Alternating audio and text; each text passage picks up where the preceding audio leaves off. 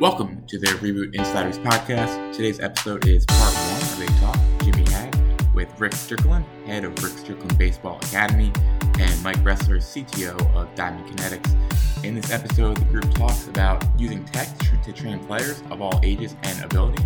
They dive into introducing players to tech for the first time, as well as various sensors and camera technology that can aid in early player development. Please enjoy Jimmy's conversation with Rick and Mike. So I'm joined by Mike Ressler from Diamond Kinetics and Rick Strickland. What is your facility called these days, Rick? It's Coach Rick to Train Right Academy. Oh, right. Do you guys want to give brief intros on yourself? Rick, you want to go first? Yeah, I am a former player, collegiately, a little bit of minor league baseball. Started a select program about 20 years ago, had some success with moving kids on to the next level. Really start adapting technology back in the mid 2000s, early 2000s. And from that, because I was an early adopter, some pro teams asked me to consult with them. And when they were making an introduction, trying to figure out bat sensors and launch monitors and things of that nature. And so we've been one of the first starters of that. Really appreciate how the industry is evolved and that. So that's a little bit about me. Sweet. Thanks, Rick. Awesome. Mike? And I'm Mike Ressler. I'm the CTO of Diamond Kinetics. I am a technologist first, CS at Carnegie Mellon. I've been in sports and tech for over a decade now. I started my own company in 2010. Joined up with Diamond Kinetics pretty early on. I've been with Diamond Kinetics for 7 years. I've had the pleasure of working with the entire team and growing a team that I'm extraordinarily proud of. And we do a lot with inertial measurement units to measure baseball and softball swings and pitches, in case you're not familiar. Awesome. Thanks, Mike. Yeah, I know Mike and Rick very well. I know Mike back from when the Dodgers, we were using some Diamond Kinetics tech, and then now we're collaborating on an app together. And then Rick just somehow knows everybody. So I met Rick very early on, and he's working with Reboot Motion, and it's so much fun. And I feel like we learn a ton from each other. And Rick is probably the most aggressive and effective coach I know at using technology. So that is specifically why I was really excited to chat with Rick about the tech that he uses, because I don't know how he even uses it all. How can one person use so much technology? And I guess that's how I wanted to start off, was just I wanted to ask you, Rick, like, what has your approach been to technology in general? Like, when you see something, do you try it out? How do you decide what to use? What's your just general approach to the tech that you use? Well, it's trial and error, no doubt. And it's where can you fit the technology in to align with what you understand from a murder learning standpoint.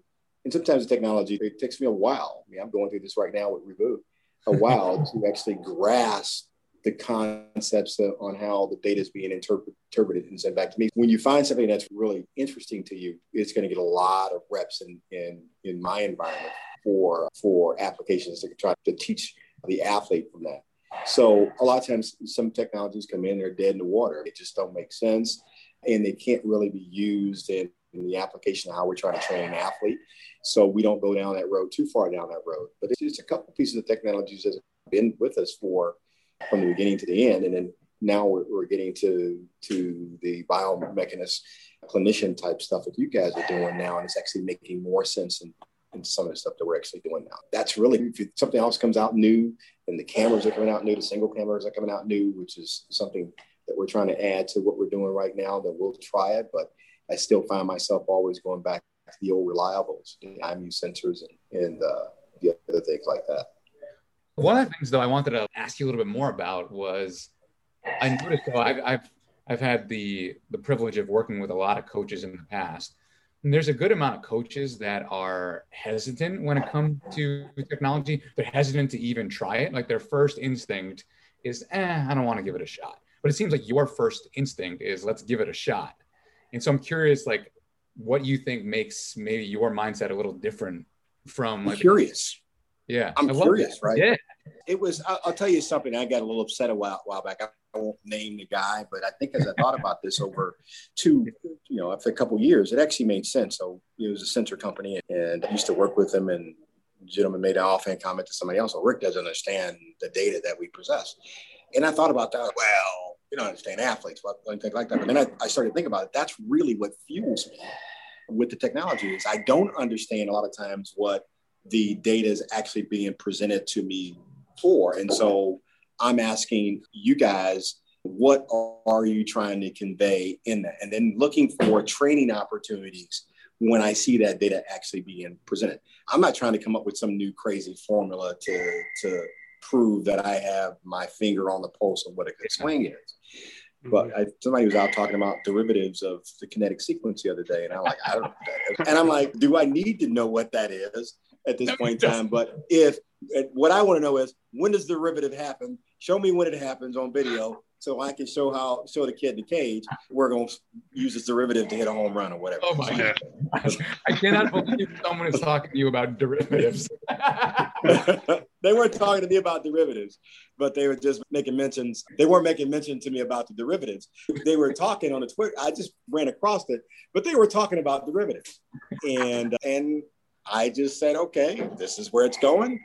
Show me what a derivative is, and let's roll with it. That's funny.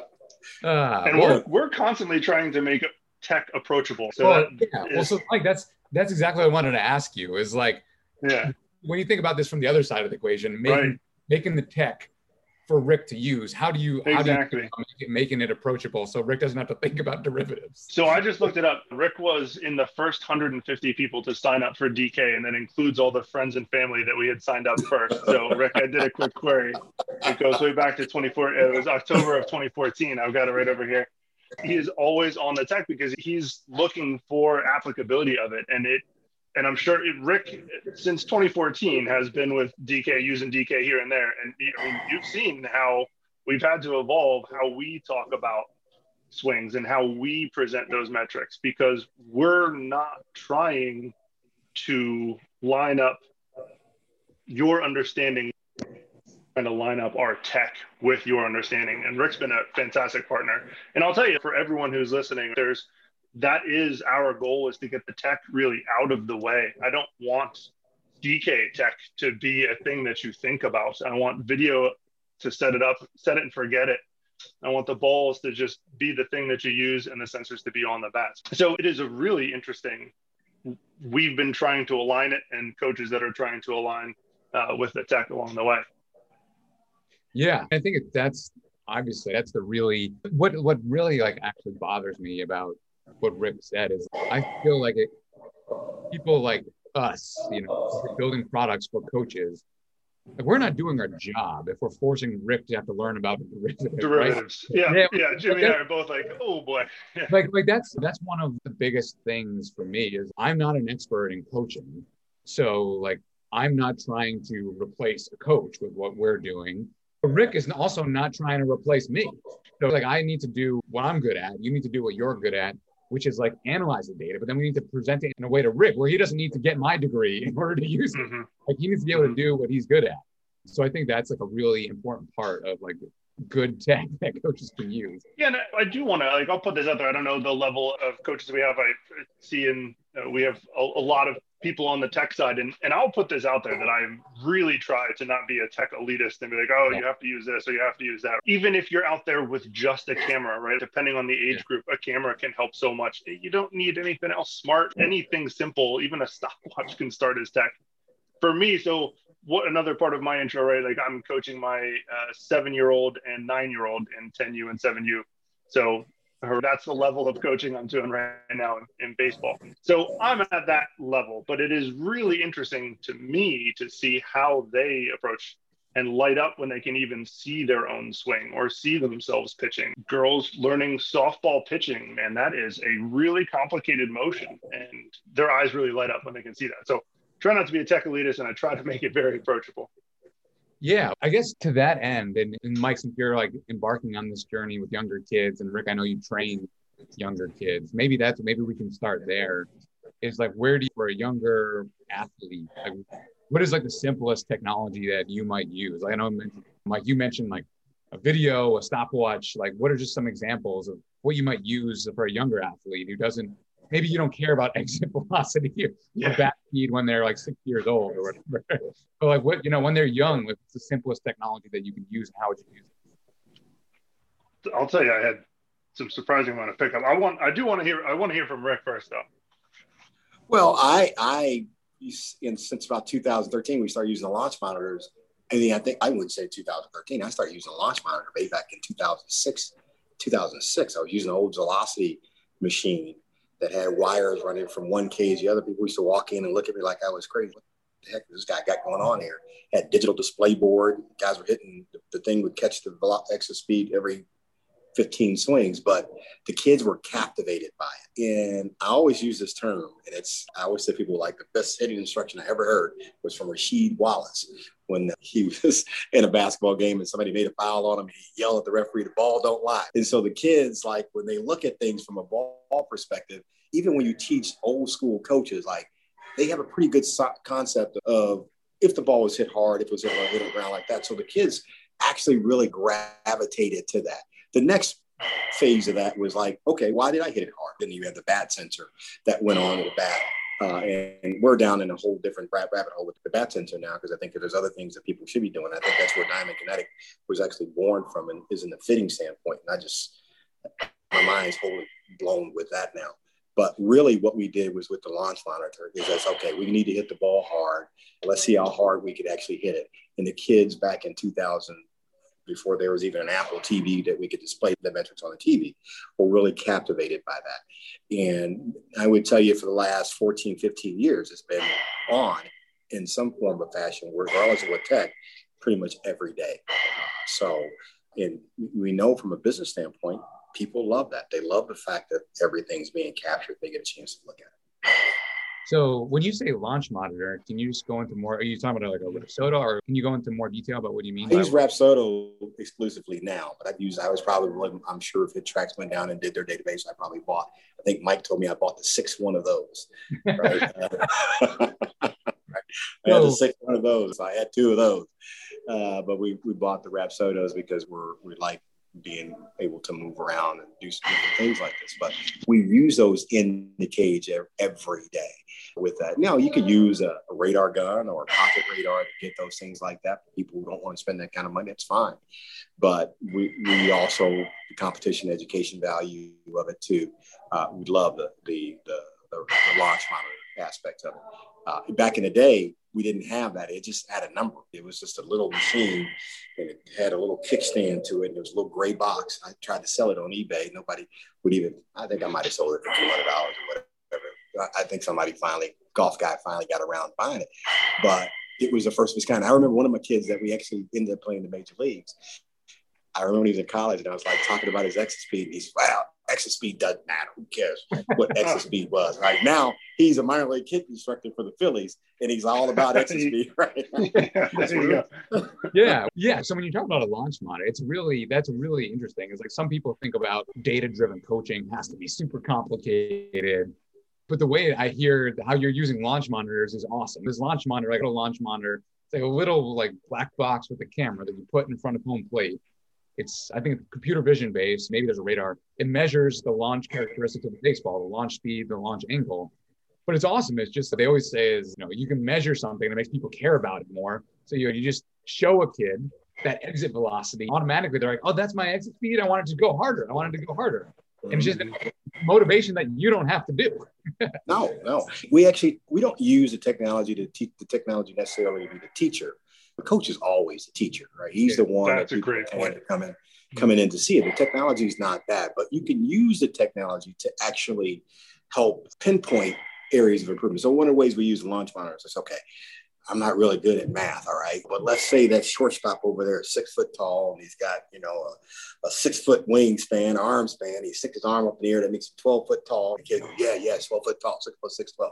I said, he's probably let's say he's got a 40-inch vertical. He can really jump off the ground. So that's close to 4 feet off the ground. So that's about 16 feet. So you got to hit that ball about 17 feet in the air in order to get over his head. Yeah, that's right. Okay, let's hit it on the launch monitor. Did that ball go over his head? I was at 12 feet. He could catch that. Okay. All right. So the kids started to problem solve. when you start to explain it to them that way, instead of going down this path where you're trying to write a whole thesis on exit speed and launch point. We don't need to do that, right? The kid can actually start to problem solve for it. And then the things that you're telling them about whether or not this swing works for them or not makes more sense to him at this point. And they become believers. Because when they do it, I say, we'll do it again. And if you can do this in a game, your chances of success go beyond that. So really a lot of times it's trying to teach the kids, I'd almost say in a fifth grade format. You don't want to overwhelm them with the information. You just want to simplify it to the point where they can repeat it back to you, and they repeat it back to you in the form that they understand what you're actually trying to get them to do. That's great. I'll shut up and I'll come back to other. No, I was going to do a follow-up question on you. Like, the not overwhelming with information is a particular point for me on that, where like, when I've been coaching in the past, I don't want how many metrics Diamond Kinetics has. And I know how many data points go into every single swing, very detailed level. I'm not showing them that. So 2 things on it. Like, one actual personal question. Have you seen kids light up more and get engaged more in math and science as you start to connect on some of these? You're talking about launch angles and distances and, hey, let's calculate this. And it's approachable, right? Like, yeah, I have a personal preference in education on all that. We started talking about standard deviations one day. I know that's out there, but we started talking about standard deviations. That's wonderful. Like, well, what's that is? Like, probability, this is what it looks like. If the higher that number is, the worse the swing is. Yeah, all over the place, right? let's lower that number then, coach. Okay, how about doing that? Let's go do that. Great. Yeah. So we're trying to create a couple different metrics from a math standpoint that makes sense, that they can start to understand and make sense to them. We joke about it all the time with the kids. So you're going to be a little 11-year-old Charlie going to his math class talking about standard deviation. My hitting coach talks about it every day. Standard deviation. It's like, wait a second, baseball. Yeah. I love it because it's such a gateway. It is such a gateway to the practical application of math and physics inside of sports. It's always been something that I've been keen on. And then, so on the topic of not overwhelming with information, Art has a really good question on progression that I want to focus on here too, is what is your personal progression for teaching athletes? So at 7U and 10U, I'm just looking for outcome. Devin Morgan had one that was like, just have your kid count how many balls go into the outfield. Cool. Mikey got 5. And then the next day he got 7 and he was so excited. 7 in the outfield. And now every ball is in the outfield. But what is your focus with the tech, and how do you teach that progression? Where do you start? We've always, again, I said the number one thing we start with the young athletes is always the ball. The ball doesn't lie. They understand what that ball, they may not understand all the craziness that you can measure with the ball, but they do understand whether they hit it hard or they hit it far. So it could be exit speed, it could be distance, it could be whatever. I don't really particularly care which one they focus on. Is as long as we pinpoint something that they care about, and let's see if we can make it better. So that's a great way to approach it. I don't want to drive the narrative by telling them what I think they should do. You tell me, you have some input in this because you are the player. We're just going to come in here. We're going to get after it. We're going to come out here and get after it. We're going to swing the bat as hard as we can. And today we didn't do as well as we did yesterday. That's what we're going to do. And then we give them goals and trying to create like levels of, in our groups now that we're starting to do with these guys, so they can reach level 1 or level 2 and something for them to actually strive for, to get a little bit better with, and just making it fun for them. And you can do that on the individual level. You can do it on the group level, because a lot of times instruction has been on the private level. It's always been about, did I hit a home run on the hit tracks, or what's my bat speed today? Things like that. That's kind of what we focus on an individual basis with these kids. Yeah. Good. Oh, I was going to say, so like, I think it's a really actually interesting nuance that Art asked was, do you think about it? Art asked about, do you think about just like square contact first and then swing hard second, or swing hard first and then we'll figure out how to swing hard and make contact? Is there an order that you like try to teach those in, or do you do them at the same time, basically? I wouldn't say I teach the kids to swing hard. I hear a lot about we talk about creating power a lot.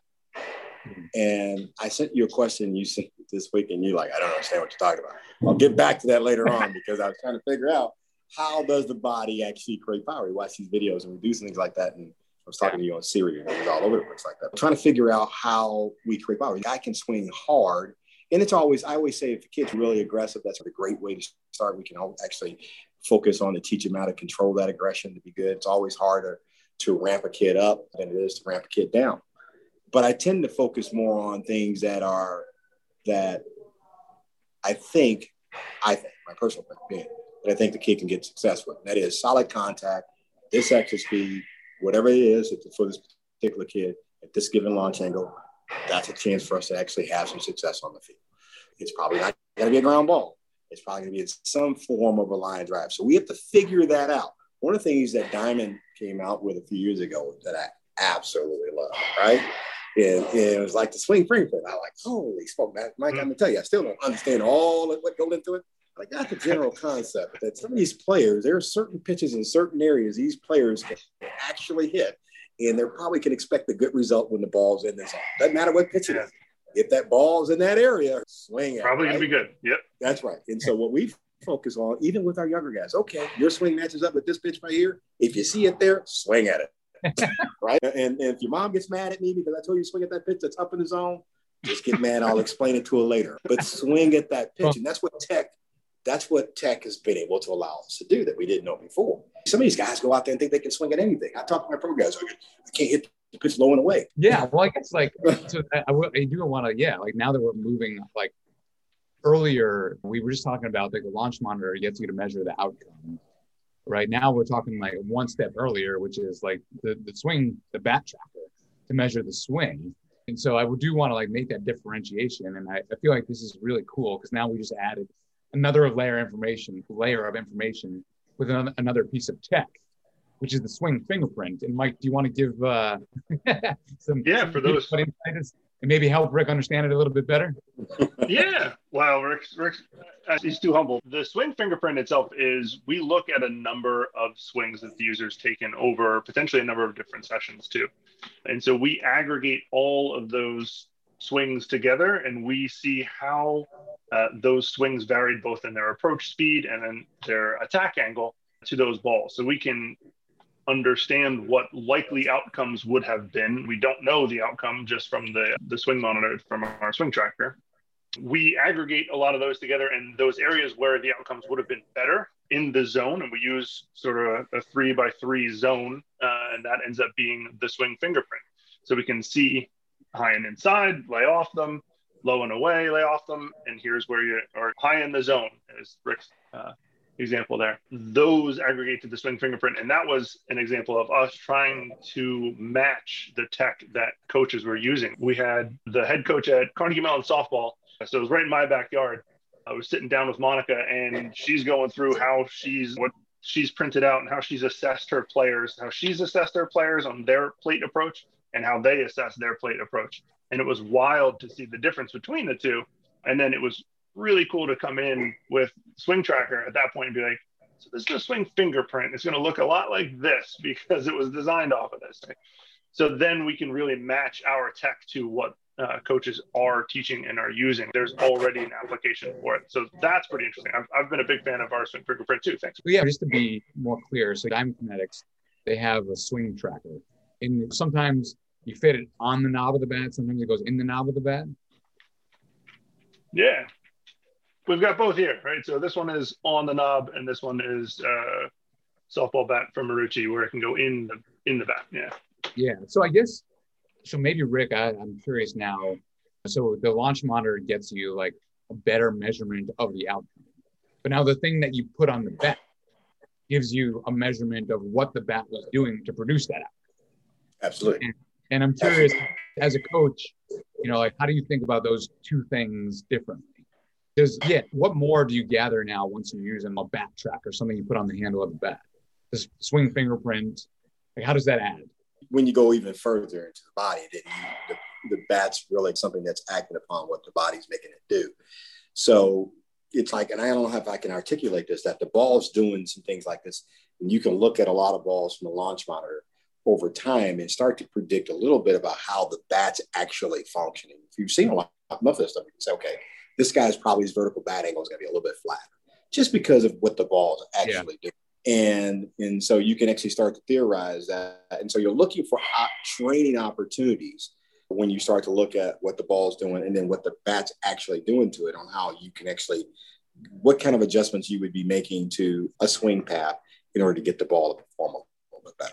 And so that's what I think at the end of the day, it's really about. And I said, it's like, do you get the bat to the right spot at the right time, at the right angle, with the right momentum to be successful? And all the other little stylistic things that people talk about. I saw that story on Twitter the other day, and then I met Jimmy, and Jimmy was talking about momentum. Momentum's interesting, right? Because now we talk about style and whether a guy has an A swing or a D swing. I'm like, hey, did he get momentum to the ball or did he not get momentum to the ball? Did he get the bat to the right spot? Where was the bat when he hit it? Those types of things like that. And you can get a lot of that from the sensor data, right? The sensor data is telling you, like, right, this particular pitch, Swing Tracker says that the bat's moving the wrong way. And so if he's going to swing at this pitch, you're going to have to make some adjustments with what he does with the swing. Yeah. Now, I don't dive deeper into the weeds with a lot of the guys with that. Maybe if they're an advanced player, we talk about it a little bit. But with a young kid, we just make them do exercises that would promote the activity of change. Yeah, it's very cool because this is sometimes the way I think about technology is moving backwards from the outcome to like what produced that outcome. Is the first thing is like the launch monitor, which gives you the exit velocity.